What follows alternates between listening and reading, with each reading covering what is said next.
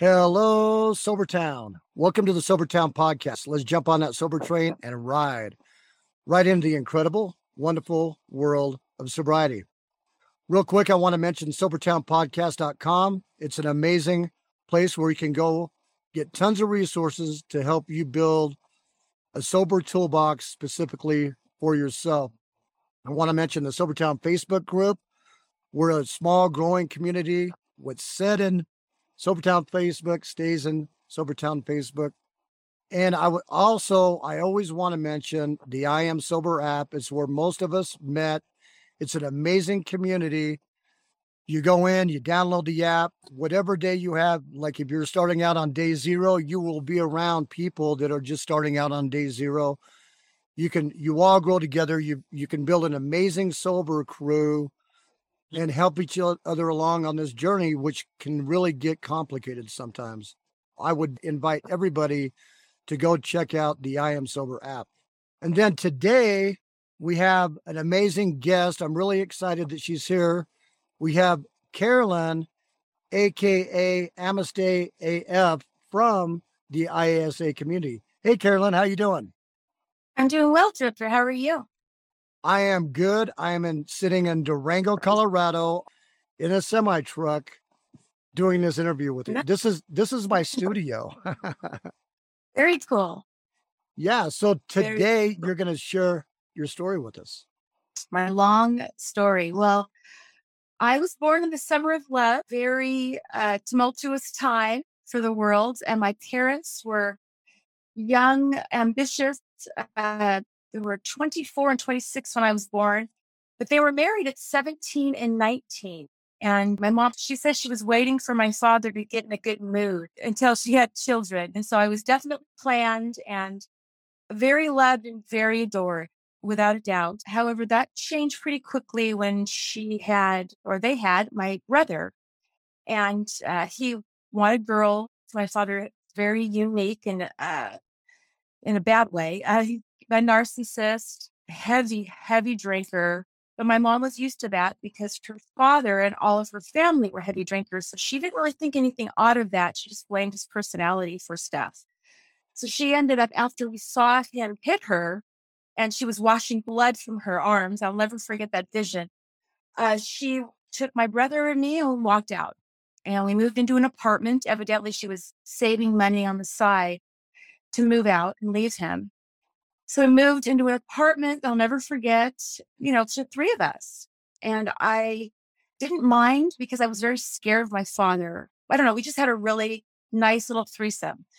And just the three of us, just always doing fun stuff. My mom was just a wonderful human being. And to this day, she's one of my best friends in the world. After that, we lived there a year, but it was nonstop harassment by this new girlfriend. They would serve us papers, like make up stories, and he was just frustrated because he wanted his kids. So he would sit in court and listen to the custody battle and stuff like that. My mom ultimately won the custody battle. We ended up moving again to Fullerton, where we ended up living for 5 years. And that became this amazing community of a bunch of single moms. And it was just this world of everybody's door was open. We'd run in and out of everybody's homes and everyone took care of each other. And it was just, I look back on that time in my life and it was pretty wonderful. And I look back now, I drove by there one time and it was very poor. I never felt poor because my mom, she provided for a lot of different families. She's just very generous. And I met my best friend for life there, my friend Cheryl, who to this day, 45-year friendship, we met her there. Her mother babysat my brother and me, actually, when my mom worked. My mom was very, very successful. So she ended up moving to another house she bought on her own. And it was not a great area. Still wasn't a great area, but we were surrounded in those apartments that I had mentioned. Everyone was doing drugs. I said to my friend Cheryl, are we the only ones who aren't doing drugs? Like, it was just how everybody copes through life. The parents were coming home from work. The moms were drinking or smoking pot, or we saw people, doing things that were like, whoa, we shouldn't be seeing this. Or there was one lady who, she looked like all these different men were coming into her apartment. We're like, what is that woman doing? Just all these things I should not have seen. I was just, and we weren't doing anything. We were just observing all of it. And so we moved into this apartment, this new house, when I was about 10. Actually, what I should actually back up a little bit because I kind of, on my little notes here, I broke it up in decades. We didn't move till I was 10. So this, I'm still in the one decade. When my mom won the custody battle, she spent a lot of time going to the hospital. She has chronic asthma. She was doing the inhalation therapy. So there was a lot of, see my mom almost dying constantly. I would like have to make dinner for my brother sometimes. Then I would go to my father's house and I would have to see him drink himself into oblivion. My stepmother would have to take me home because he couldn't drive. But he would drive as he was coherent. Like the times that I've been on the road with my father drunk is pretty scary. I would go, "Are you okay to drive, Dad?" And I would go, "Why did you just hit her?" Or I would stand in front of her while he was about to hit her because he was drunk. She'd say something and just something logical, like, "Come to dinner, it's ready. I'll come whenever." He's just an awful, awful person. And so I was just around this trauma all the time. And I had a stuttering problem when I was in kindergarten, and they had me take speech therapy, and they said it was from the trauma that I had experienced. So they worked on in and out with me for about a year. I couldn't say my W's and my R's. I always felt like the only way he would love me is if I had something to tell him that I did great. Like I had to tell him that I got A's on tests and what a good student I was. And he really ignored my brother. And I remember him actually saying to me when I was about 9 years old, he's like, "You're my favorite." I said, "That's not very nice to say." I just love my little brother. He's just an amazing little brother and so adorable. And he was deemed a genius at a very young age. So he was like mentally gifted and kind, sweet. And he called him a crybaby, and he was just a mean soul. So I always felt like I had to take care of my brother when I was around my father. And that just wasn't, I knew it wasn't normal. And I hid it because I didn't want anybody to know that I'm suffering all through that. Because then when I went to my mom's Monday through Friday and also Sunday, I just had to see my dad on Saturdays. And we just had to get over it. So then after 10, so from the years 10 to 20 was when, oh my gosh, what a crazy decade that was. When my mom bought a home, it was pretty exciting. Our friends were like, "Oh my God, is your mom rich now?" Because of course, everything's relative. My apartment friends would come over to this house and visit and hang out. My mom always took care of everybody, took us all everywhere, almost Disneyland, Knott's Berry Farm, wherever we wanted to go, Catalina Island. In our minds, it was pretty extravagant, but again, it's all relative. Sherry married this wonderful man when I was about 12, and we'd only lived in our house for a year. In that year, Southern California, she made a lot from that house because she sold it a year later. We ended up combining that money with my stepdad's money. He sold his condo and moved to a nicer place where my mom still lives in that house today. She's almost 80. But that was a really interesting time when she married my stepfather because my stepsister moved in. She was bulimic, alcoholic. But I didn't know any of this. Also did drugs. She was pretty cool, air quotes, cool. She was a surfer, typical California girl, which is where I was born and raised, never left. As she was an interesting character. So they were dealing with her problems. Meanwhile, my brother is doing drugs with her. And of course, I didn't know any of this. Everyone thought of me as goody two shoes, don't tell Carolyn, keep everything away from Carolyn. So they're doing all this crazy stuff. I'm in junior high school. I had to move because we had moved. So it was very sad. I had to leave my friends and go to this new junior high school. Luckily, very quickly had this group of friends. But it was some work and it was traumatic for me. I'd come home crying because I missed my friends. We didn't have internet back then or phone. We had the phone and I would call them, but it's like you're in a new town, you're in a new place, make a new life. I tried out for cheerleading, didn't make it. I tried out for drill team, made it. So I was a drill team girl with some friends.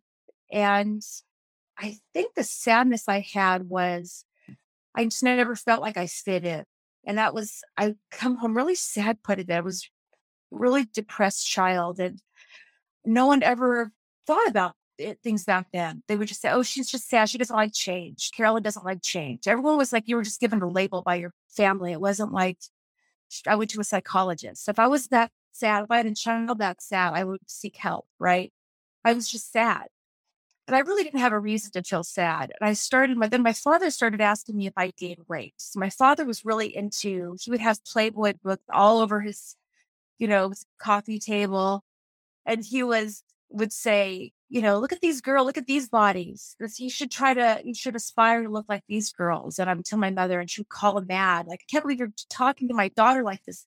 Disgusting. And so, she would end up calling him almost every week. After we saw him on the weekend, she would call him with something like either he didn't feed us, we were starving, or, what he would say to us, or just horrible things he would do. And it was just this weird back and forth, just a lot of trauma. And then my brother was sent to military school because he wasn't getting good grades. Mentally gifted child, getting bad grades for obvious reasons. He was doing drugs. And I kind of was in a separate lane from him. We were 2 grades different. I was meanwhile thriving. This time in my life, I tried out for cheerleading, and that kind of changed my life because a whole new world opened for me. I walked into my high school years as a freshman cheerleader.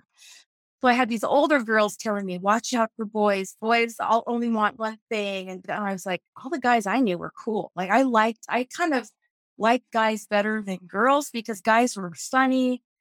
They were cool. They didn't talk bad about each other. Like, girls were always talking bad about each other. I just couldn't stand that mean girl thing. That I wasn't part of that regime, I guess. I don't know. Didn't understand it. Again, my friend Cheryl, I always had her. She was in another state. Looked her, left the way that she was, just like one of the guys. So when I would go visit her, it was a lot of guys in the neighborhood, all those friends. They all listened to heavy metal and love, they all listened to music, long hair people. They were all smoking pot and drinking and things like that, but we just didn't do that yet. It wasn't our thing. So anyway, the cheerleading thing was really fun. I just was thriving during that time of my life. Great time. Then I didn't make it my next year. I messed up my routine. I was absolutely devastated. My body was changing as well. So I always thought I was fat. Somebody else would say I was becoming a woman.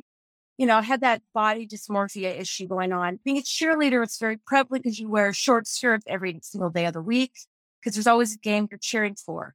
I made the finals, and then like the end, you were chosen by your school. It was like this open, kind of like you're voting for a class president, right? They had to vote who was to be a cheerleader. I was just devastated. It really affected me. So I'm like, well, I'm a swimmer. I'll go out for swim team. Plus, that'll help my weight. I'm thinking physical because I was very much into the physical thing back then. And my girlfriends all wanted to go to this Barbizon, like modeling school to learn to put makeup on. And my mom was like, absolutely not. No daughter of mine is going to care about their looks. My mom was like the woman's lib woman. Very, she was the only woman in her job and Hughes Aircraft. She was just don't be one of those women that cares about her looks. Just worry about your brain and your, working hard, becoming something, right? Growing in a business. So I was trying to make everybody happy. My father happy by my looks and, being good in school so he could brag about me. And then my mother just, ambition and drive. And I was trying to make everybody happy. Meanwhile, I was miserable. I wasn't smart enough. I wasn't pretty enough. I wasn't anything enough. Nothing. Just absolutely hated myself. I had absolutely no self-esteem whatsoever. But on the side, I had all these friends that I admired everybody. I wanted to be like so-and-so, be like so-and-so, be like them. And then I would go to parties and everybody was doing quote unquote bad things. And I just wasn't that. I was too afraid. I didn't want my parents to be disappointed in me.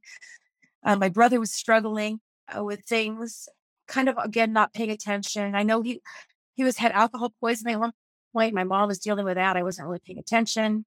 So all this craziness went on in school, and I ended up swimming. I met my first boyfriend. So I had my first long-term boyfriend. I call myself a serial monogamist. I have like a handful of them in my life. And he was my first, and we spent a lot of time together.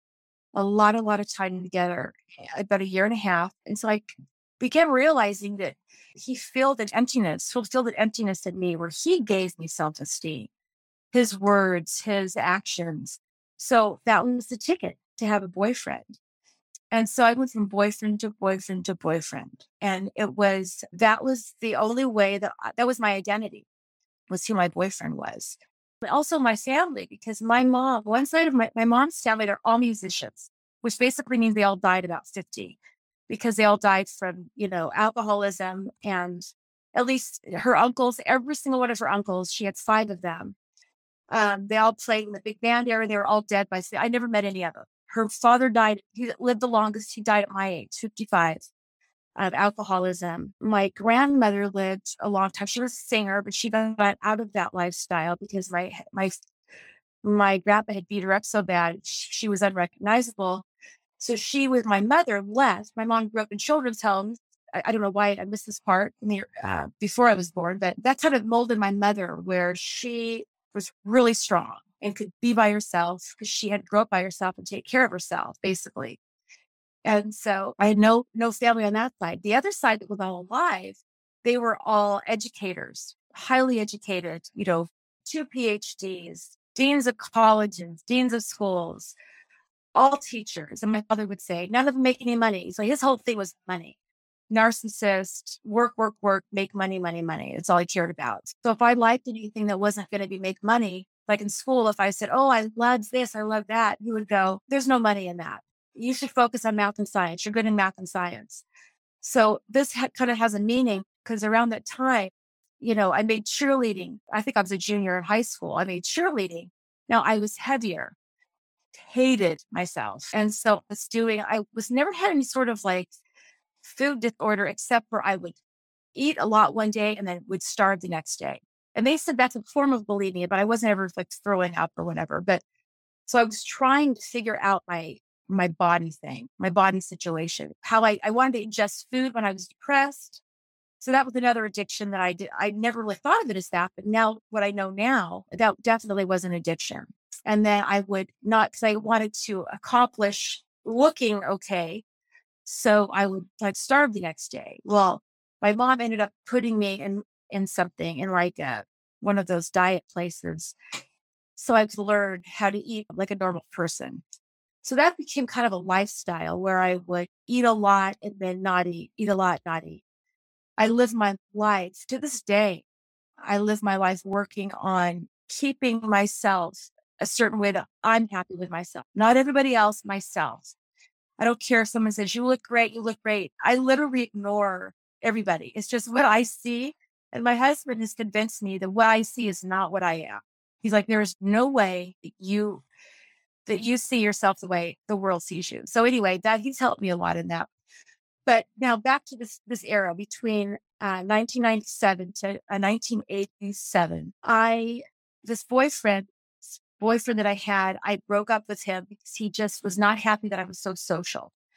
That social also fulfilled a need in me, where what other people thought was everything, all unhealthy.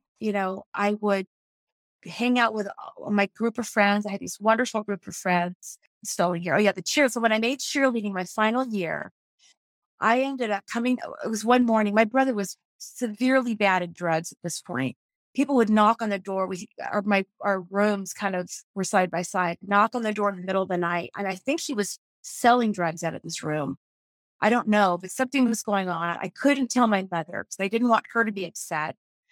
But I know he was doing bad drugs. And I woke up in the morning and he even looked different. Like my brother was known to be so handsome. My girlfriends would go, my God, your brother's gorgeous. They just loved his looks. He was charming, funny. I was Landon's sister. He was just this character. And he woke up one morning and he just threw this like coming off drug tirade. And he was, throwing things around, breaking things. And I was really crying. I called my mom at work. She goes, I can't talk right now. I'm in the middle of the meeting, And I was like, no one cared, but I was so sad. My whole world kept crumbling. I felt like my world was crumbling because see, I'm in a 16-year-old head, hormones, fatter than I should be. I'm a cheerleader and I feel like my whole world's coming to an end. And so I find every pill I could find in my house, which was, Anacin, all like those drugs that you take you a headache, right? And I just took all of them, every one of them. And I was lying there waiting to die. I just wanted to be gone. I didn't think of anybody, didn't think of anything. It wasn't for attention. I just wanted to be gone. I hated everything. It came to it was all too much. And nothing was happening. It's like, shit, nothing's happening. So I drove to school. Genius that I am. I had a little, the bug that my mom bought when she was pregnant with me. It's 1967 Volkswagen Bug. I drove to school and everyone looked funny. It was, my vision was getting distorted. And so then I was getting really dizzy. And I went to a best friend of mine. I think I said to her, I think I did something really stupid. And I said, I took a lot of pills. I wanted to die. And I said, and nothing was happening. And now something's happening. And I don't know what to do. So she and my two friends of mine rushed me to the hospital. And they got in trouble, which I feel terrible about, for ditching school. And eventually it was okay because of the reason. But I spent 3 days in the hospital, I think. I don't really remember. This was a time in my life, but the family doesn't talk about. It was like a blip in their eyes. My mother was pissed because she missed work. And because she said, you did this to me. You did this to punish me because I didn't take your call when you called me. My father, ironically, sat next to me crying. And I was like, my father, who's like big time asshole, he loved me in his own peculiar way, I discovered. And then I discovered what an idiot I was. And so it was a lot of soul searching during that time. So it was actually a time where I was like, because I grew up with my babysitter who took care of me for 10 years. We learned Christianity. My mother was an atheist, and my father said there's something out there, or agnostic. So religion was never talked about in my home. I wasn't baptized or anything.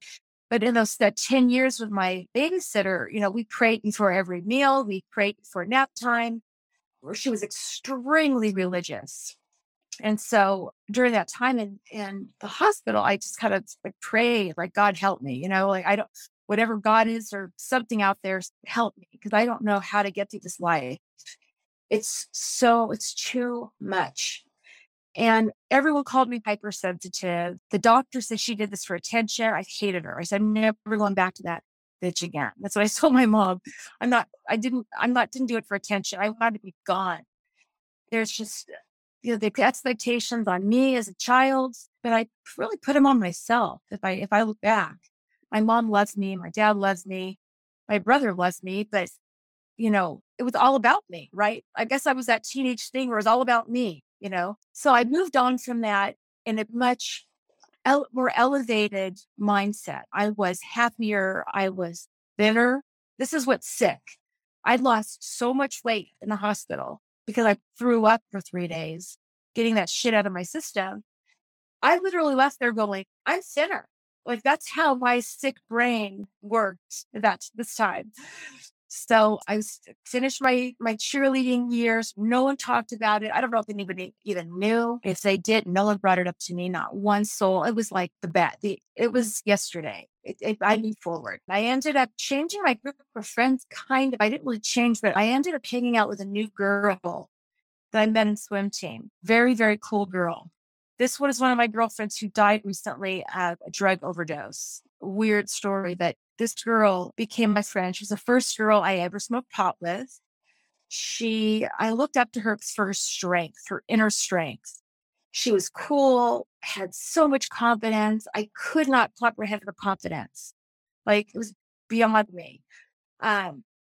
She really liked me. Like, we were just really good pals. So I ended up hanging out with her quite a bit. I had a new boyfriend who was older than me that I took to my senior prom. We didn't even stay at prom. We ended up getting all dressed up, didn't even get pictures. We left. We're like, we're done with high school. Like, this is stupid. And I was getting that attitude of blasé, very, very unique from what I used to be.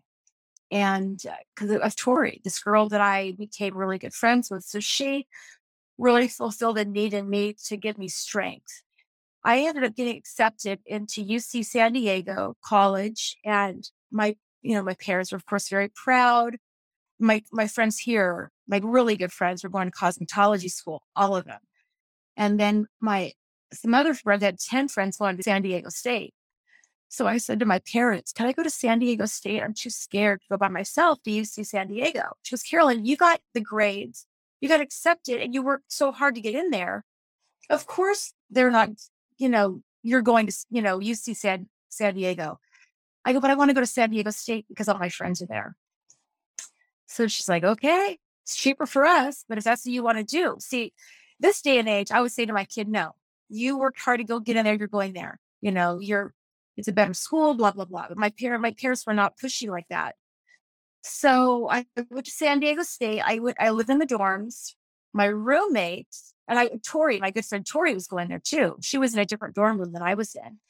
And my roommate was really she's a Valley girl. She came from the Valley. So still California. We were all still in California. But so she brought all these albums that I just devoured. My brother was a musician. So I, listened to a lot of older type music. And he was into punk, which I wasn't really into.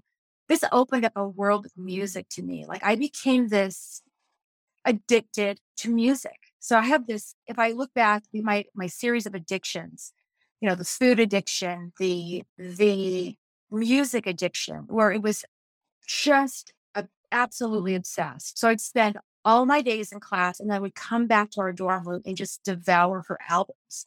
She had a very wealthy father, and just her story, she was not really a good girl. She did a lot of drugs. She would bring a lot of guys to our room. She was very different than me. I was very, I still had my boyfriend at home, and people were making fun of me. Why would you have a boyfriend and go to college? Why wouldn't she meet somebody new? I saw her, and I started drinking with her. So that was when I first started drinking. So we'd go to parties and we would drink. I discovered, beer, and I didn't like it, but discovered, harder drinks. I don't ever remember getting drunk then when I went to that school, but I ended up missing my boyfriend and my mom so much. I was only there for one semester, and she was doing a lot of drugs in the room. I didn't want to deal with that. I just didn't like the feeling, but I left there still obsessed with music. This was, mid 80s. Heavy metal was really becoming huge. I'm living in a neighborhood with, the guys from Metallica. All these bands were coming out of LA. There were tons of bands in LA. My brother was touring with his band, different places. I was in school and lived for concerts. So I went to hundreds and hundreds of concerts, all I did. And in those concerts, I thought, am I the only one who's not doing cocaine? Like everyone was doing cocaine everywhere I went. Never did it. Was too afraid because I wanted my brain to be good. Because if I didn't get good grades, I thought my parents wouldn't love me. So I was changing my major from computer science engineering to business, because my dad says, you are so social. You should be a salesperson. Like that is what you should. Everyone I know who has a personality like yours just kills it in sales. So I thought, okay, I'll change it to that. And it was much easier. Studying was less, more room for partying, more room for concerts. And I went with my boyfriends. So I ended up getting a job at people now know it as Costco, but it was called Price Club back then. So I was 19 years old. I got a job I worked at a restaurant as a hostess. And then all my friends there doing cocaine. I'm like, I got to get out of here. Like, this is crazy. So then I went to Price Club, worked there for 6 years while I was, finishing my college years and after college, actually. So I met a boyfriend and a new boyfriend. But I missed a couple parts where I was dating these guys that were like just losers, like just doing tons of drugs. They're really good looking and they just worship me. So my dad made this observation. He goes, you date these guys that just worship you because you have no self-esteem. And it's just, they're not healthy. Like you just can't, you shouldn't be doing this. So anyway, I thought you're right. I met a guy, I was introduced to this gentleman who was going to the same school I was. We're going to Cal State Fullerton. I moved home to be close to my mom and my friend and my boyfriend at the time. We dumped him immediately to a coke addict. That was really nice. Then I left him because he cheated on me. And then I met this other, I didn't know he was a coke addict. Ended up moving in with him. Never saw him sleep. His nose bled every night. Didn't put two and two together because I do drugs. So I drank heavily with him. He did. I didn't know he was doing cocaine. Then I found out that he was stealing my rent money and not paying. And then he would ask my mom for money. So he was taking money from my mom. This all came to a head. My mom moved me out and I was like, I'm done with losers, you know? And so both of those guys ended up in jail eventually. I never kept in touch with them, but I ended up meeting this guy named Sean, who I ended up being with for 7 years. And he, to this day, is one of my best friends. Great guy. We just never got married. I said, why are we ever going to be married? He thought someday. But we ended up just going our separate ways. But I did a lot of partying and concert going. He was into the same music. But I grew with him. He made me nicer. He was a real nice person. He says, you're so angry. And I was a very angry person. Like I think my upbringing, I do think that he even mentioned that because I think it's your dad. Like your dad's an angry guy and da da da. So he really helped me. So I think that every guy that I was with really improved who I was as a person, improved me. So he was really dead set on making me a nicer person. So he didn't do any drugs at all, but we all drank. But he had to carry me home from every party. He was very big. He was 6'7", bodybuilder, very handsome. And so my husband now always looks at, because my mom has pictures on her walls of him. What are you doing with me? You know, but he wasn't deep enough, but my drinking just escalated. Every party I went to, I drank until oblivion. Why do I have to carry you home from every party? Because you can. You know, that was my joke. I actually thought it was a badge of honor that I drank that I partied that much with all my friends. And, you know, I've always been surrounded by people who protected me. Like they wouldn't let me drive, even though I wanted to. To this day, I think a buddy of mine, Mike, saved my life because I almost drove one night. I thanked him all the time. All these people are still friends of mine. None of them know what I'm doing. You know, none of them know that I've stopped drinking. I see them all on Facebook, but I don't bring that part of my life to Facebook.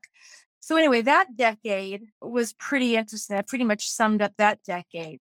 Going into like from 87 from 20 to 29. Yeah, I pretty much went through that as well. That was it. What's really interesting though, is I have my college degree now. And I thought I need to be a businesswoman. My job at Price Club, they had asked me to work in their marketing department because I worked there for so long and I had so many friends there. It was like another world. And I said, no, I wanted to wear a suit. I wanted to be my mom. So I wanted to wear a suit. So I got my first sales job. I still worked at Costco on the weekend. I think they never changed it to Costco until after I left. But so at Price Club on the weekend, because I made like so much money on the weekends there, time and a half on Sundays. So I had a regular job and I made no money. I was a salesperson. So you mostly work for commission. So I did that. It did really well. I discovered that this was a good job for me. Blew all my money. I would go on these trips with a girlfriend that I made who was a coke addict. Didn't know. She didn't do it around me. She did it a couple times around me. Want to lie? No thanks. But I drank even more with her. Oh my gosh, all the time. We lived to drink. We work hard and then party. Work hard, party, travel. Her dad was wealthy, so sent us on all these trips, cruises.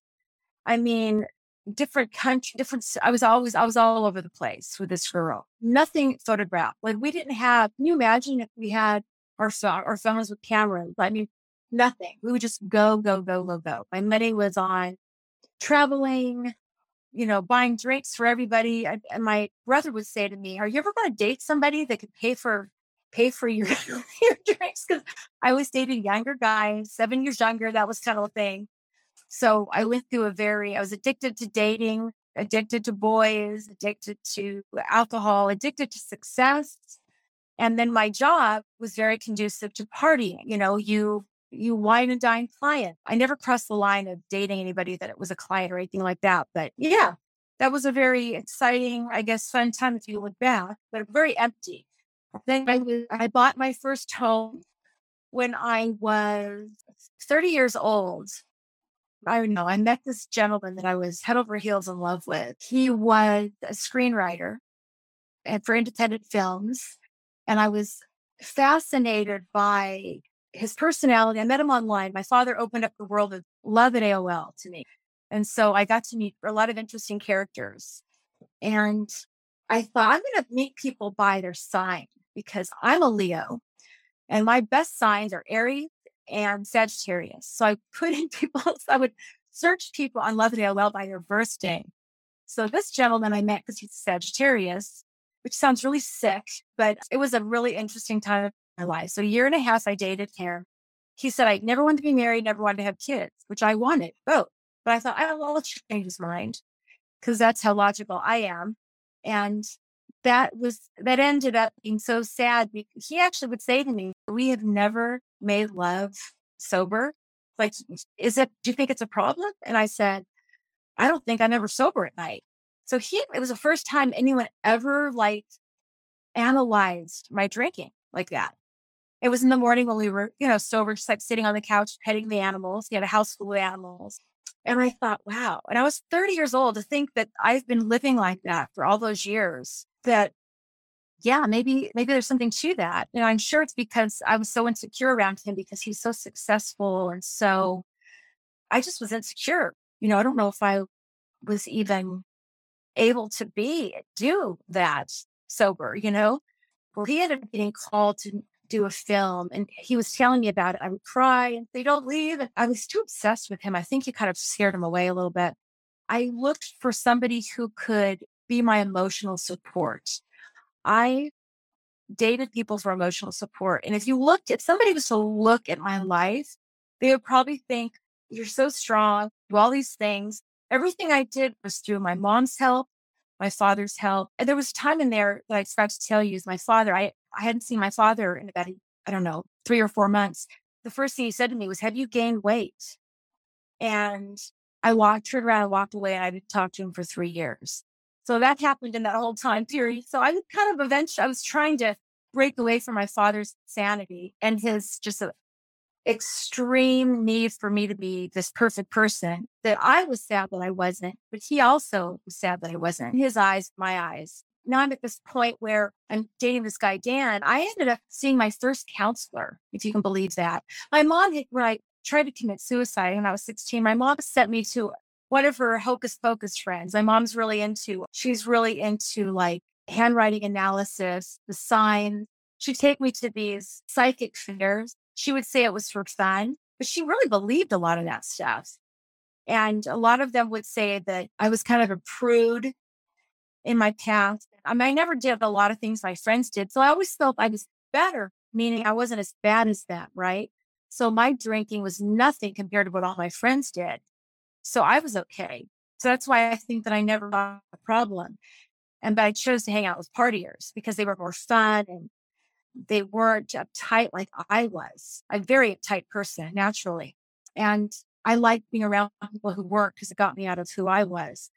So the handwriting analysis people told me that they diagnosed me a perfectionist, meaning that I didn't expect anybody else to be perfect, but I wanted myself to be perfect. And therefore, I will never be happy. I will never be satisfied, which is kind of a sick thing to hear when you're 16, that you'll never be happy. I would talk myself into not being sad about things. It was very hard. But anyway, so that I'm regressing a little bit. So that's when I was with this gentleman, Dan. When he left, he ended up leaving to make this movie in New York, and he didn't invite me to go with him. And I was devastated. He called me. He's like, hey, and I just hung up on him. I was so angry. And he's like, I couldn't tell you because every time I told you, you cried. And so his idea of helping me was to just do it and then tell me when he was there. So I went to a shrink and she said, you're obsessed. You're obsessed. And I want you to do something different. I want you to learn to be by yourself. Have you ever been by yourself? I said, no. And she goes, you need to learn to love yourself. You're to live by yourself. What? That sounds horrible. And so she made me read a book, Feel the Fear and Do It Anyway. And I bought the audiobook, the regular, I would just listen to that over and over and over in my skull. because I was terrified of being by myself. I was terrified of not having a boyfriend. I would actually lie on my bed, and I'll never forget this, and just be so sad and depressed and just lay there and feel the depression. And I would look at the clock like 30 minutes later and be like, I feel better. Like just accept that this woman really helped me and she has no idea. And I don't know how to find her. I tried to find her a couple of years later. She doesn't realize how she helped me. She told me to make a list.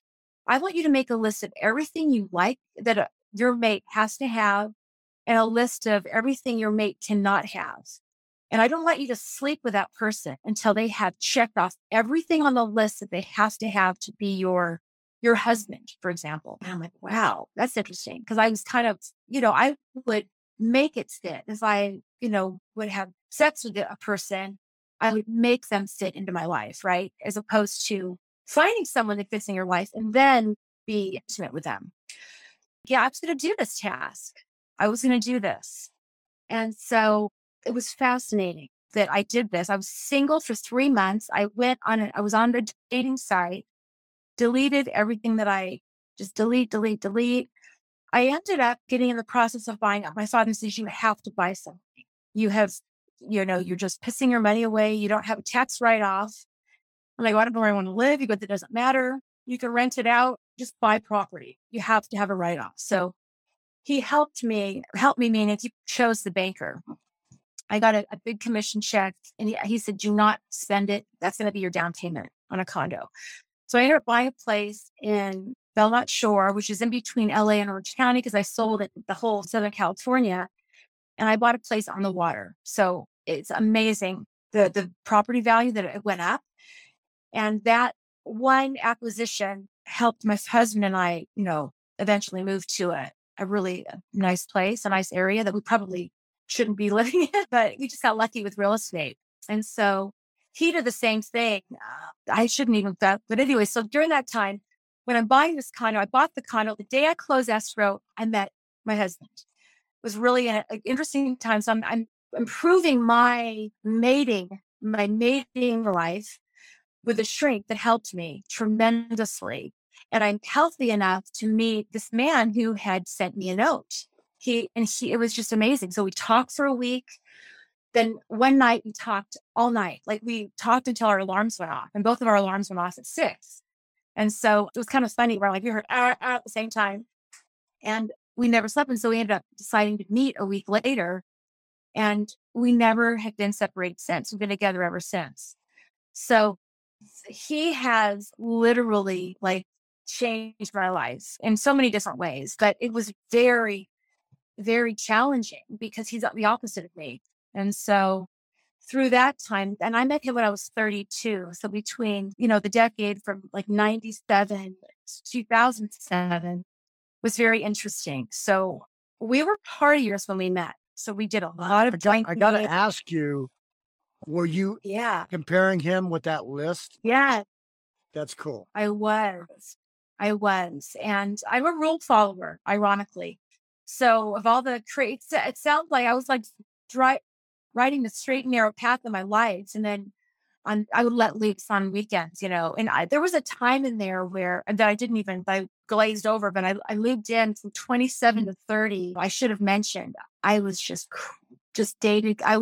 My goal was to bring somebody home. It was awful. I would go into a bar with my girlfriend in Newport. I lived in Newport with her, Newport Beach, California, and ride our bike to these fun bars, listen to music, and always meet somebody. And it was just unhealthy. And, but they're all interesting characters. And I look back and I'm like, do I regret that? I really don't, because I met so many different types of people, different interesting people, fun people. So one guy's like, hey, he's like, I just want you to know, I steal cars for a living. I'm like, great.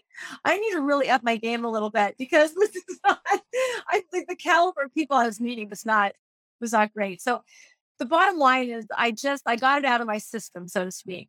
So I was ready to settle down. By the time I met, there's no type of person I hadn't dated or conquered, I should say, which is terrible to admit. But I wouldn't share this with people in my life, I don't think, unless the ones who know. There are some that know because they were with me when I was doing it. I just went through a stage, and then but I got out of that stage. It was only 3 years, and when I met my husband now, it was an interesting thing because I craved that meeting people. I craved that conquest thing. It was almost like an ego. It helped my ego a little, and I analyzed that because if I drank too much, I would be very handy, very affectionate. So if we had a party here, we had a lot of parties here, a ton. We bought the house because it's like a party house, the way it's designed. And my husband would be like, get off the neighbors, get off our friends. Like I was just very affectionate. And so it's a thing where my husband was seeing my drinking as becoming like I drank until I passed out. He was like, you don't have to drink that. Or he would say, you've had enough. And I'd get mad at him if he'd say that. But he never said you have a problem, but he would say things like, stop smooching all over our friends. And it makes them uncomfortable. And oh my gosh, I was so happy. When we got married when I was 34, I was 34. He asked me to get married on a third date, by the way. He's like, you will be my wife. I will marry you now. If we go to Vegas right now, we'll get married. And I said, A, you're insane. We were both drinking at the time. And I said, B, you have no idea how hard I am. I've got a lot. Let me just tell you everything people say about me. And I started rattling off the list. And I said, it's tough because I don't see any red flags. Like, okay. He said, well, how long do I have to wait? I said, 2 years. So sure enough, 2 years from the day we met, he proposed. And I moved in with him after being together a year. I rented out my condo, moved into his condo. He had a condo on a golf course. I rented it to a private investigator. He rented that apartment or that condo for 5 years. It was a great, great investment. And then when we ended up getting married a year later, he had lost everything. So he had gotten into business with his brothers. They had really good, his parents made a really good, somebody bought their business. And so they kind of gave the money, they took money to live on, but gave the money to the brothers because the brothers helped in the family business to buy another business, a manufacturing business. Well, it tanked in September 11th, which is really sad. And so we were going to be married and he had nothing. And so I said to him, do you want to just postpone our wedding? He said, nope, life is full of problems. Would you just get through that? And I thought, well, this guy's catch, I can't even believe he would say that. Well, I ended up paying for a wedding, which is not a big deal because I'm a saver. And we had like 130 people and we did it on the golf course we lived on. It's beautiful venue, which was for weddings and receptions anyway. And so that was kind of the beginning of my new life. I wanted to have babies right away. When we were walking away from everyone cheering and we walked away, I said, let's have a baby. And he's like, are you nuts? We just got married. And I said, no, I want a baby. So I was 34. And I'm like, and he was only 31. He's like, we have plenty of time. I said, did you study biology? We don't have plenty of time. He's looking for something new. Because I said, I'm never going to give you an ultimatum. I mean, he's a smoker. I've never said one word about him smoking. He knows it's not good for him. I said, you can't work with your brothers. Like the reason the business tanked is because they're brothers. It wasn't you. And so he's really conservative with money. And he was a finance guy in the business. So he bought his own business and then bought another. He had 3 businesses going. And then it was like, I'm too busy to have a kid. I'm like, oh my gosh. Okay. And I was going on a business trip and I said to him, in the next year, I am literally going to get artificial insemination. I want you to be my husband and the father, but I want a baby. And you told me you wanted kids. I am 37. We have to have a child. And if you don't want a child, then we have to do something else. And so that was awful to say, but I meant it. Like he's the guy who, we don't have enough money. We don't have enough time. We will never have enough of anything. We'll acclimate our lives to a child. So when I came back from the business trip and he said, let's have a baby. And I was so excited. 3 months later, I was pregnant with my perfect child. We were very lucky because I heard that's not easy for a 37-year-old, but thank God I didn't listen to anybody before because I would have been nervous. And perfect pregnancy, super easy. I was lifting weights, and I'm really into, my vanity, my health. So I did not drink one drop. I didn't drink coffee. I mean, I had nothing unhealthy that whole year. And then I nursed him for 2 years after. So I didn't drink that whole 2 years after. So I was sober for 3 years. So alcohol wasn't even a thought in our minds. But then when I was able to drink again, I always drank to excess. So that was that decade. So now I'm 40, from 40 to 50. Wow. This is the drinking years. So from 2007, it was a really tough economy, really, really tough. My husband actually put our house up for sale. I was devastated. The one that we're living in now. We had lived in two different houses because he wanted to move to a bigger house. I got pregnant again and lost the second baby, but the doctor said, just keep because you're 40. It's normal. So just keep trying. So we did get pregnant again. And then I had my Jesse, my baby, when I, in 2008, got pregnant with him, and again, didn't drink for 3 years. So the same scenario, but counted the days till I could. And I'm figuring out with my jobs, had two children and work still, the way we built our lifestyle where we lived and what I wanted for my children, I had to work. And it was just very stressful for all of us. So stress drinking. And then my husband was working so much that I was lonely. So every night I would drink my red wine.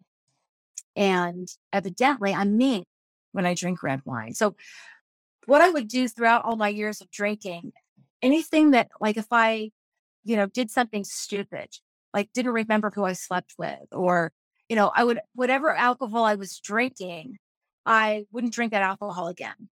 So I always blamed it on the type of alcohol. I never blamed it on just drinking to excess. So when I was with my husband during this, there was a point, it was fighting every night. We were just fighting. And I was fighting because he was ignoring me, just would talk to me, would make me drink more. And so he ended up sitting the kids down at one point during our marriage. I think my youngest one was 5, my oldest one was 8, and told them that he was leaving me, that mommy and daddy are getting divorced because they can't get along. I wasn't even there. And my youngest son said, "No, you are not leaving my mom. You are going to work it out. I'm not leaving this house. You're going to make friends with mom. You're not leaving. You're not divorcing my mom." I could not believe, I mean, knowing him now, I believe he said it, but it was unbelievable that he said that. I still thank him for that, because my husband started thinking, well, we need a psychiatrist.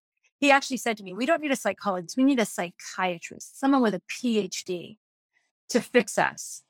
I'm not even sure it was my drinking. It was a lot of other stuff too, but I drank because of it. I drank because I was lonely. He worked all the time. But then again, maybe he wasn't coming home because it was too much at home, with the drinking. And I had to handle my job and the kids 100%.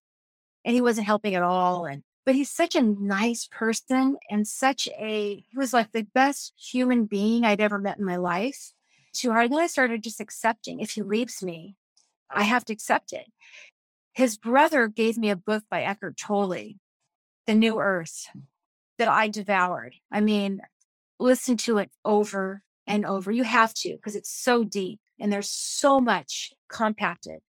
And just learning to accept what is, learning to meditate. I'm like, this man is leaving me.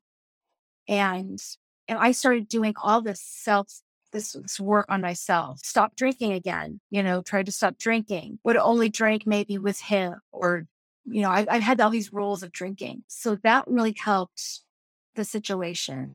I would make myself just have a couple. Well, you could fit a whole bottle of wine in 2 glasses with the glasses that we have, so 2 glasses of wine as a bottle. I'm still having a bottle a night. And I would end up doing it differently to where I would do it around him. but I would do it with my girlfriends. So I would go out. I had this group of friends. We'd go out every quarter. We'd pick a spot, stay in a nice hotel. These were all business women, all making really good money. Go to these really nice places. And we would, a lot of times, not even leave the room. We would drink so much till we passed out. And then my other girlfriend would bring in like edible marijuana, whatever, so in some form. She'd be here, try it on this, try it in this butter, put this butter on your cracker, there's marijuana in it. So it was just these crazy stories. My husband could not stand that I would go out with these girls. He had no idea what it's like. I have no idea what you're doing. I have no idea what's happening. If your safety is at risk, I know how you are. So he was worried about that. He talked to me a lot about, oh, everything's fine. I would just do that, whatever, everything's fine. So there was always the talk about the concern with my drinking. And I got heavily into the meditation, trying to bring some peace to my brain, because my brain is just so loud with what I should be doing, my stress at work all the time. But I have to do this job now because the money that you make in sales, I don't have a master's of anything or a PhD in anything like my family does. I sell stuff, and you make money, you got to sell. So there's a lot of stress involved, and with your quotas and stuff like that. So then the pandemic hit in 2020, the pandemic hit. I was supposed to I want a trip to Barcelona. We were scheduled to go April 2020, my whole family to go to Barcelona. I want a trip for two, my husband and I just upgraded it to have my children go because they're old enough to enjoy it and appreciate it. And one of my kids is really into history, and there's so much history. So I just thought it's perfect. And the freaking, pandemic. And I was in tears, honestly in tears. I was so sad at home. I remember this rainy day, my company sent a bottle of wine to everybody. And I drank that whole bottle of wine, from noon on. And I walked in the rain drunk. I was raining out. And I decided to go walk in the rain. I was so depressed, crying my eyes out, going, how am I going to do this life without seeing my clients, how am I going to put my kids through this? They're going to this expensive art school. They're both musicians. So how am I going to support their dreams? Oh my God. And my husband, pays for the big things like the house, he pays for the frame and the kids' cars and their insurance and all that, because it all goes to the business. I pay for, everything else, like the fun, the food, the whatever, the trips. I pay for the color in our lives, and it's expensive. We don't live cheaply. So all that scared me. It was like a ton of bricks coming down. And so I just thought, well, I'll work every day till 5 and booze. It was booze fest every night. And it was every single night. I was drunk. But I thought I changed to white wine because I'm not me when I drink white wine. Supposedly, that's my rationale, because there were no episodes yet. So that went on for 2 years. And then it got to a point where I threw up in a Uber. I was with my girlfriends at a champagne brunch. God knows how much champagne I had. Never stopped drinking it. Then they wanted to take the party elsewhere. And we did. And I passed out on the freaking bench at the place. And you know what I said? Did I look ugly? Did my girlfriend, she's all, no, you were like Sleeping Beauty. Of course she's going to say that, And I was just like, oh my God. And then she threw me in an Uber and called my husband and said, I'm sending your wife home. And I threw up in that Uber. And he called the ambulance. And I was up the hill. He called the ambulance. I was by my house, down the hill. So all my husband had to do was come down the hill to this gas station and get me. And so my son saw me walk in the house, because remember, champagne brunch, we started early drinking. So it was not late. My son was still up, my 13-year-old. And he still makes fun of me the way I looked when I walked in. I mean, I was a mess. And so I don't remember one thing. I don't remember any of it. I don't remember being at the second bar. I don't remember an Uber.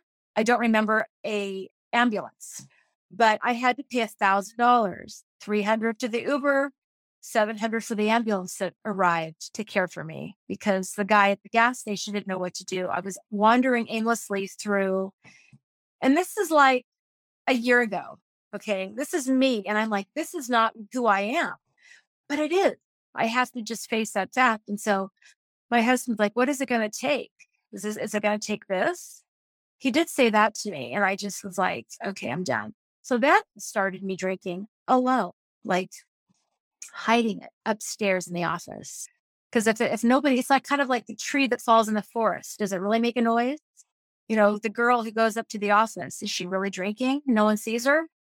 Is she really drinking? So, but I would think I was fine and go downstairs, get something to drink, talk to people. And my husband would be like, to the boys, like she's been drinking. And the boys told me this. I didn't see him do it, but in behind my back, and I guess he would roll his eyes.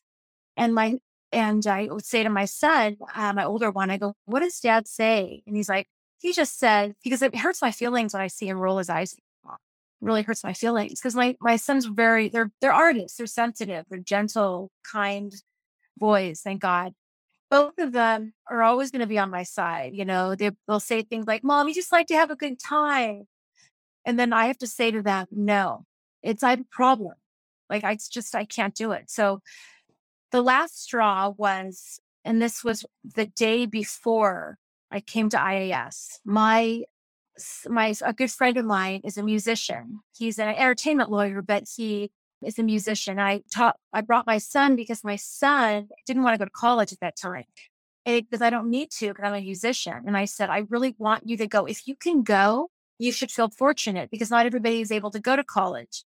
And you should just take advantage of it and use it to your advantage. You can meet people there, connect people. Even if you go in LA, you can meet people to do your career. Even if you're a studio musician, all he wants to do is play music.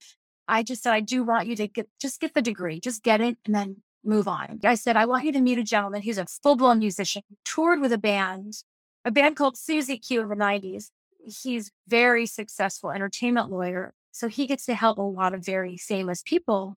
And I wanted them to meet. And so he was playing at this bar called the Wine Bar in Newport Beach. My son and I went and saw and watched. And I sat there and literally stared at the bar the whole freaking time. I wanted a glass of wine. My son was driving that night too. He's 16. So I went to the bar and I ordered a glass of Pinot Grigio, which was my drink for the last 2 years. And then I ordered another one. Then I ordered another one. Then I closed out my tab. Now these drinks were big, like they're in the, so I probably had a bottle. Closed out my tab and everything was fine. That was my normal. I was fine. And I wasn't driving. I knew I wouldn't have had the third if I was driving. So I started, dancing with everybody else was there. Like my friend's wife was there. All the ladies had been drinking. They were all drunk, a bunch of drunk moms, all my age. And I thought, I want to be drunk like them, And so then there was a person who came in. Okay, so the guy walks in, they're filming a reality series in the neighborhood, because we're in Newport Beach and they probably wanted a nice house. And so they're filming a reality series and they wanted to promote it. And so the promoter said, open bar, like, I'm going to buy all these drinks and you can drink. And my son looks at me and goes, no, Mom, you've had enough.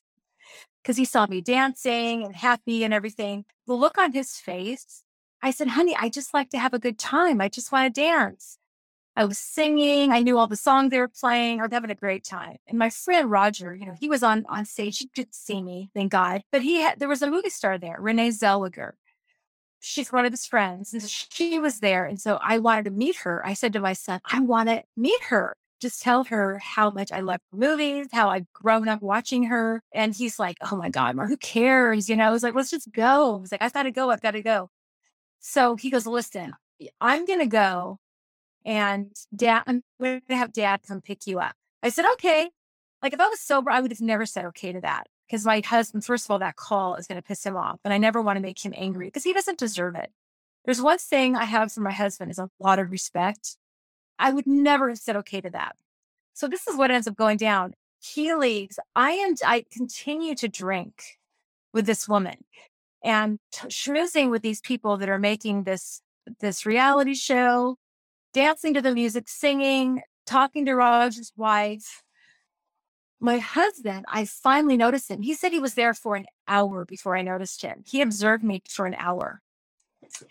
He said, I put myself in so much danger. He said the people that were hitting on me that I didn't even realize were hitting on me. And anyway, so at the end of the day, we ended up getting the last picture I have of the last day of drink was my husband in between me and Renee Zellweger, hugging him, She was drunk too. She was ripped. I saw everybody was drinking in it was a little bar, quaint little bar in Newport. And so I don't remember leaving there, coming home or anything.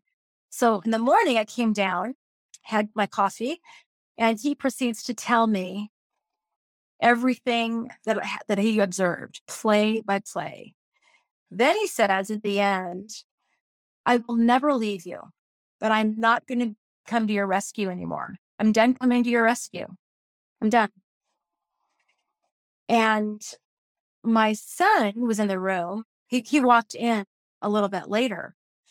And I said to him, I'm really sorry for last night.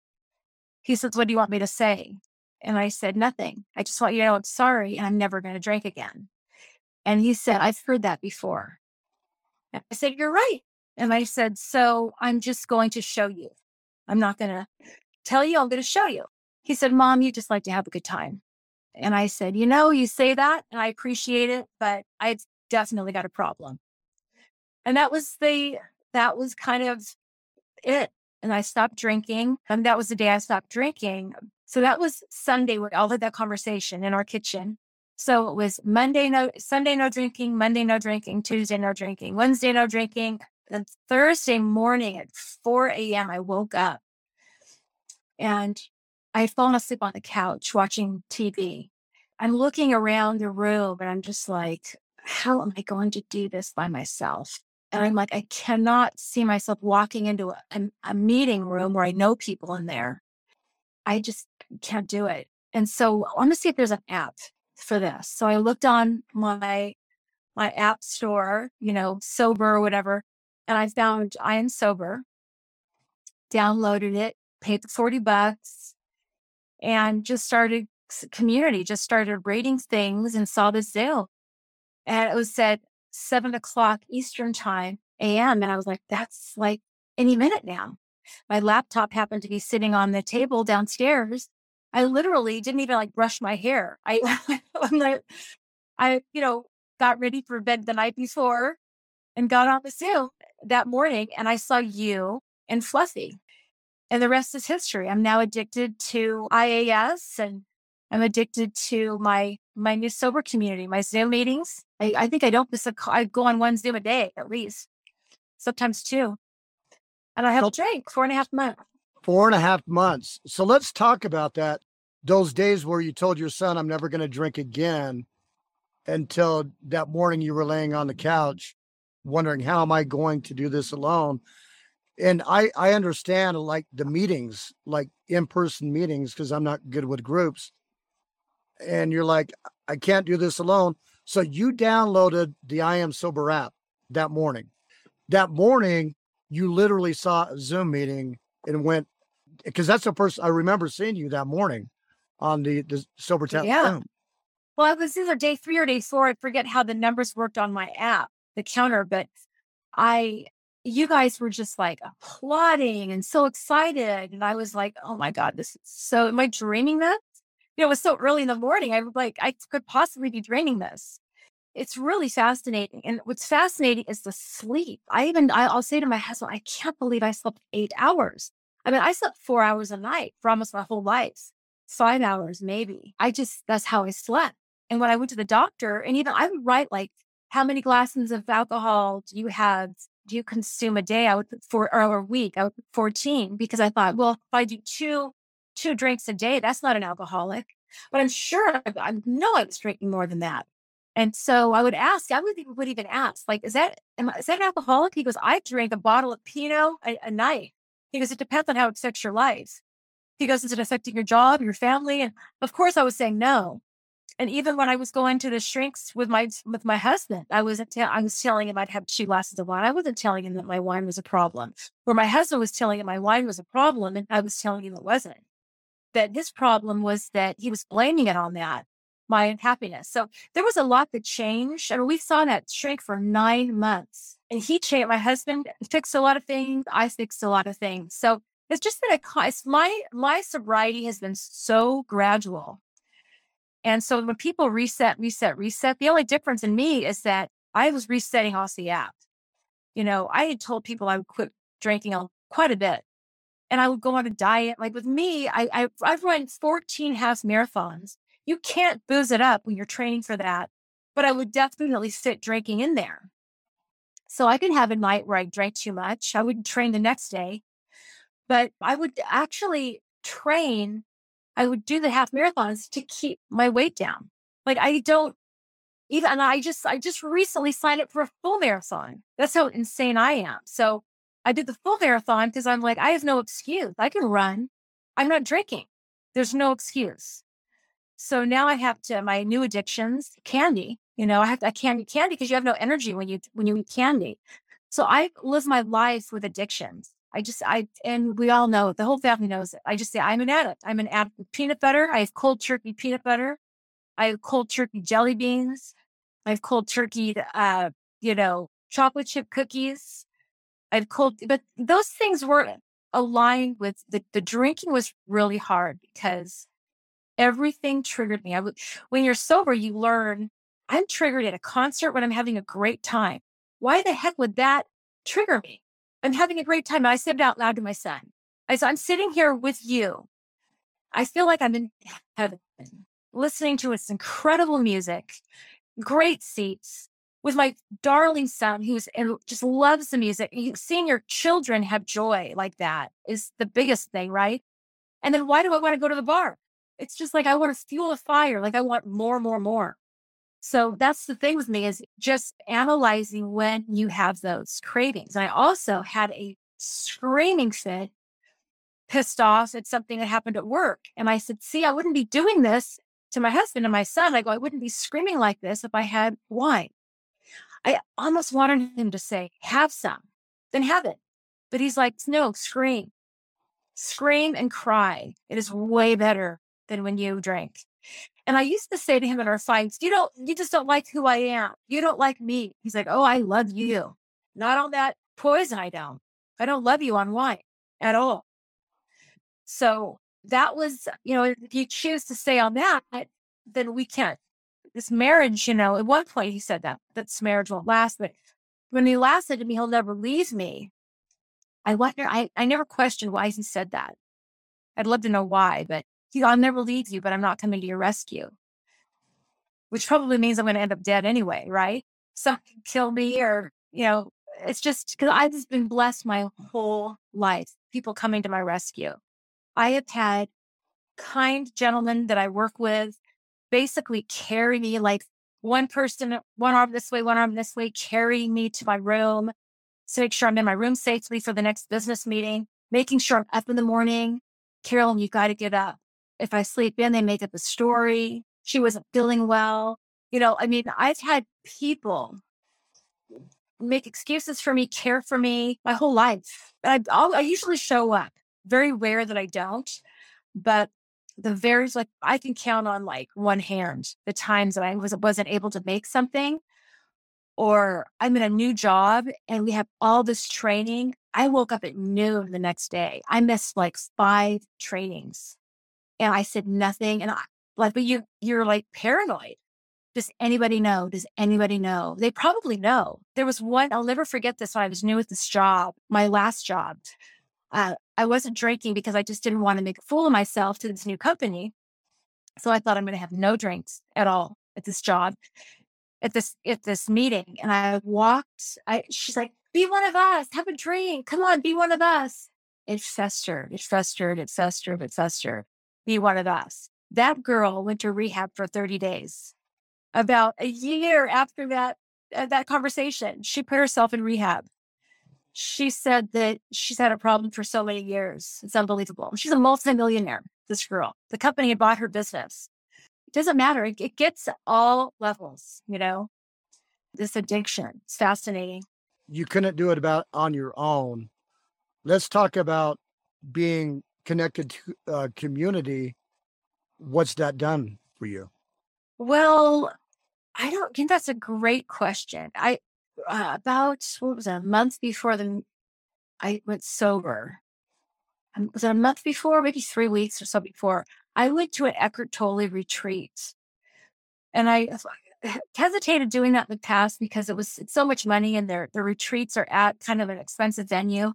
But I thought, you know what? I have 2 friends who live in Arizona. I'll make an excuse, I'll use that time to see my 2 friends. One of them has stopped drinking, and the other one was my drinking buddy for 2 years.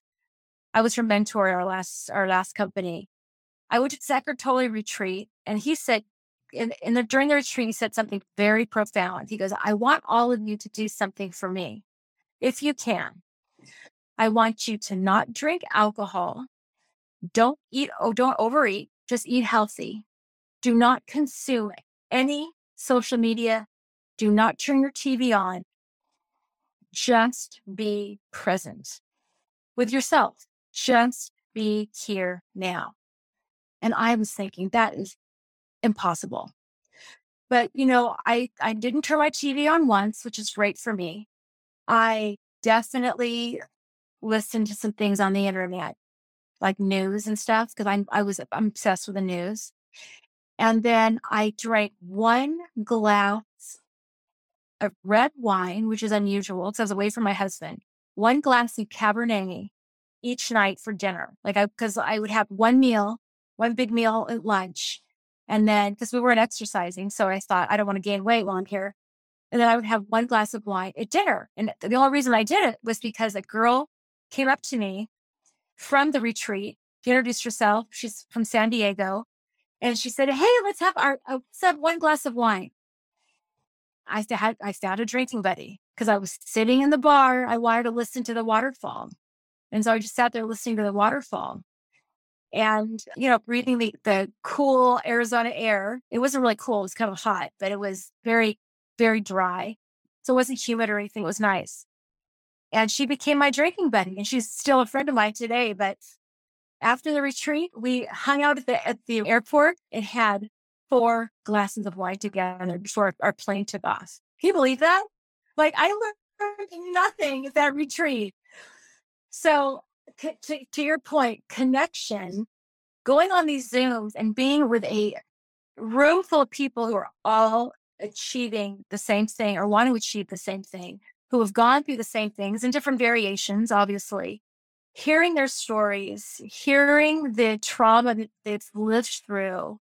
And for me as a person, always going, well, I can't really complain about my trauma because it's nothing like my father-in-law is a Holocaust survivor. Holy crap. To tell my husband of my trauma, he would roll his eyes, His story is so gruesome that he survived that, well, who am I? Who am I to say that anything I went through, I've never needed anything. Both my parents, made good money. I never needed a thing. I always they paid for my college. They paid for everything. Yeah. So for me to even say that I had trauma is being a little bit moody, I guess. I just felt like wasn't in a place to say that ever. But hearing all these other people and learning that so many people have addiction because of trauma, I am able to use the word and not feel guilty about it. It's my own trauma, right? I interpreted the world in the way that I interpreted the world. And I feel like my children for sure have made me a better person. Sean made me a better person. My last long relationship of 7 years, my husband, 22 years, has made me a better person. So all these people, I'm sad to say, yeah, I did the work, but it was with their influence. And am I able to be by myself now and be happy by myself? Finally, after all these years. You're only 137 days into your sobriety, but in your sobriety, you have the confidence from outside looking in, that you talk about that good friend of yours that had so much confidence. It seems like you have all of that confidence in your sobriety. How has all of that helped you on the IES app? Well, it's massive. So I listen to all the podcast. I haven't even gotten through all the podcasts yet. I read a lot of Quit Lit that is recommended. I've read about 3 books so far since maybe 4, since I've been with the group. I go on the Zooms, all of them. The ladies, the co-ed one, the Sobertown, I go on all of them. I love all the people from all the different countries.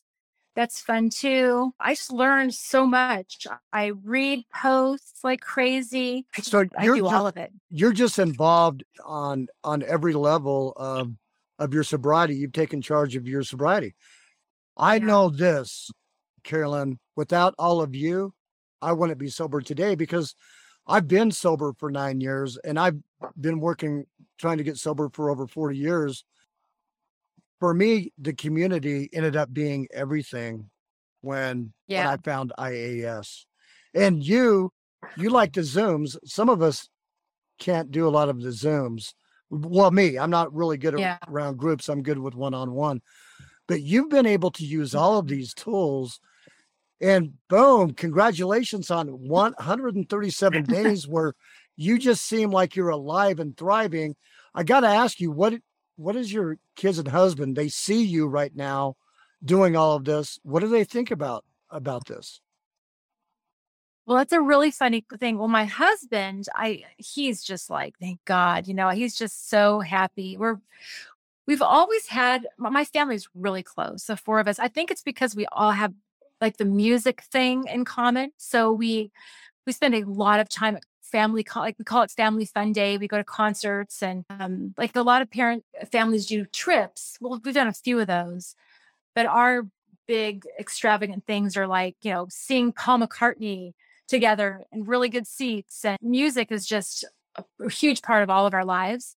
But I think that the biggest thing, and I used to always drink when we went to all those concerts, right? I was always the buzzed one, or the one that was being loud, and people are going, shh, because I was just obnoxious and too affectionate. And teenagers don't like you hanging on them. Both of my kids are teenagers. But so as far as how's my family, they love it. My youngest son says I don't say yes. He wants me to buy him everything, and I say no. He said when I was buzzed, I said yes a lot more. So he misses that Carolyn, that mommy, I should say. But I said, no, it's healthy that you don't get everything you want. So we're all adjusting. We're all adjusting to me. And I do still have my moments where I wish I could drink. I'm sure that's always going to be there. I remember I used to think, gosh, well, maybe this is before I started this kind of program, I call it. Before that, I was thinking, well, God, when my husband, when we retire, maybe we can drink together, so it'll be okay. Or my brain would go to, if he ever passes away, I'll start drinking again, which is horrible to even say. Or, you talked about, my Tesla, where when I bought the Tesla, it was first because my boss had one, and I thought that you don't have to touch stinky, disgusting gas. How awesome. And it wasn't any more than a regular car, because I was paying $500 a month, or $500 a week, I think, on gas. So I drove so much for my job, being in sales. And so I justified it to where it cost the same. And then I also realized that they're having a feature where you could sit in the back and your car drives you home. And I'm like, that's great for me. So I can drink too much and not drive. And it's just the sick things that our brains go to find the door, right? The third door. That book talks about the third door. I spent my whole life trying to find the third door, and there just isn't one. There isn't one. And I just think that's fascinating, that one of the reasons you wanted a Tesla is because if you were too drunk, it could drive you home. And that's just how our addict minds work, right? We're that third door, whatever it may be. And I just love that as part of your story. It's powerful to where our minds take us. A lot of people do certain recovery like there's AA, Smart Recovery. Are you really doing any program at all, or just you're making your program up as you go? I am using IAS, the Zooms, the book. I'm on one Telegram with a group of gals that invited me in. That I just it's just fun. We share funny things. It's like they're all funny people. So laughter. I listen to a lot of comedians during the first couple months. Because I like to laugh. Laughing to me is a biggie. So comedians help a lot. A lot of comedians had to go sober or die, right? Think of all the comedians who are dead. A lot of rock stars, same subject, are dead from too much of anything, too much substance. So we talk about that. Anyway, there's a lot of people that are going through this. We're not alone for sure, but it does help to have a group of friends that you could share anything with, and they don't judge you. They don't think you're a dirtbag because you did something terrible. And even if I think I am, can you believe I did that? Oh my God. So you really don't have a specific recovery system. You're using what's in front of you right now as your recovery system. Yeah. If I'm not able to go on because of time situations for something with the kids, whatever, I'm always listening to a podcast from your website, Sobertown. Yeah. Sobertown podcast. I listen to that. Carolyn, namaste. Is there alcohol free, by the way? AF is alcohol free. Thank you so much for coming on Sobertown, sharing your story. It's been really, we live so busy of lives. It's been really hard connect, and we've finally been able to find this time. I just really, really appreciate you making your time and telling your story and sharing it with us. It's powerful. And I think that people need to know that, because there's so many people out there, Carolyn, where they have all the luxuries of life and they don't even realize that they're in the bond of addiction, because they're waiting to be living under the bridge or all these other consequences, and they don't even realize that they're in bondage. And I think that your story can help them see that alcohol can hold you in bondage wherever you're at. Oh, yeah, for sure. I appreciate you, Drifter, and all you've done for this community. So thank you. Thank you. Is there anything you want to tell somebody just getting going, just starting their journey? Gosh, I would just immerse myself in all the tools. I mean, whether I, was in a bad mood or didn't feel like going to the Zooms, I still went. And then after I leave, I feel better every single time. So I just, you know how they say, like, even going to the gym, the first step is just 50% of it is just showing up. Just go. And you don't want to a lot of times. A lot of people don't want to, but if in the beginning, I feel for the first year at least, I need to listen to something that has to do with sobriety. That's my rule for myself. Cool. Because it's powerful. These are neural pathways that have been built, and in my opinion, they're always going to be there. It depends how much power we give them. And by being together, showing up on IAS, showing up at the Zooms, showing up at the Sobertown Facebook group, whatever, boom, Rethink the Drink, This Naked Mind, whatever community is yours, showing up. Not only are you helping yourself, you're helping the person next to you that's trying to get sober. So, boom. Yep. See you soon. Bye-bye.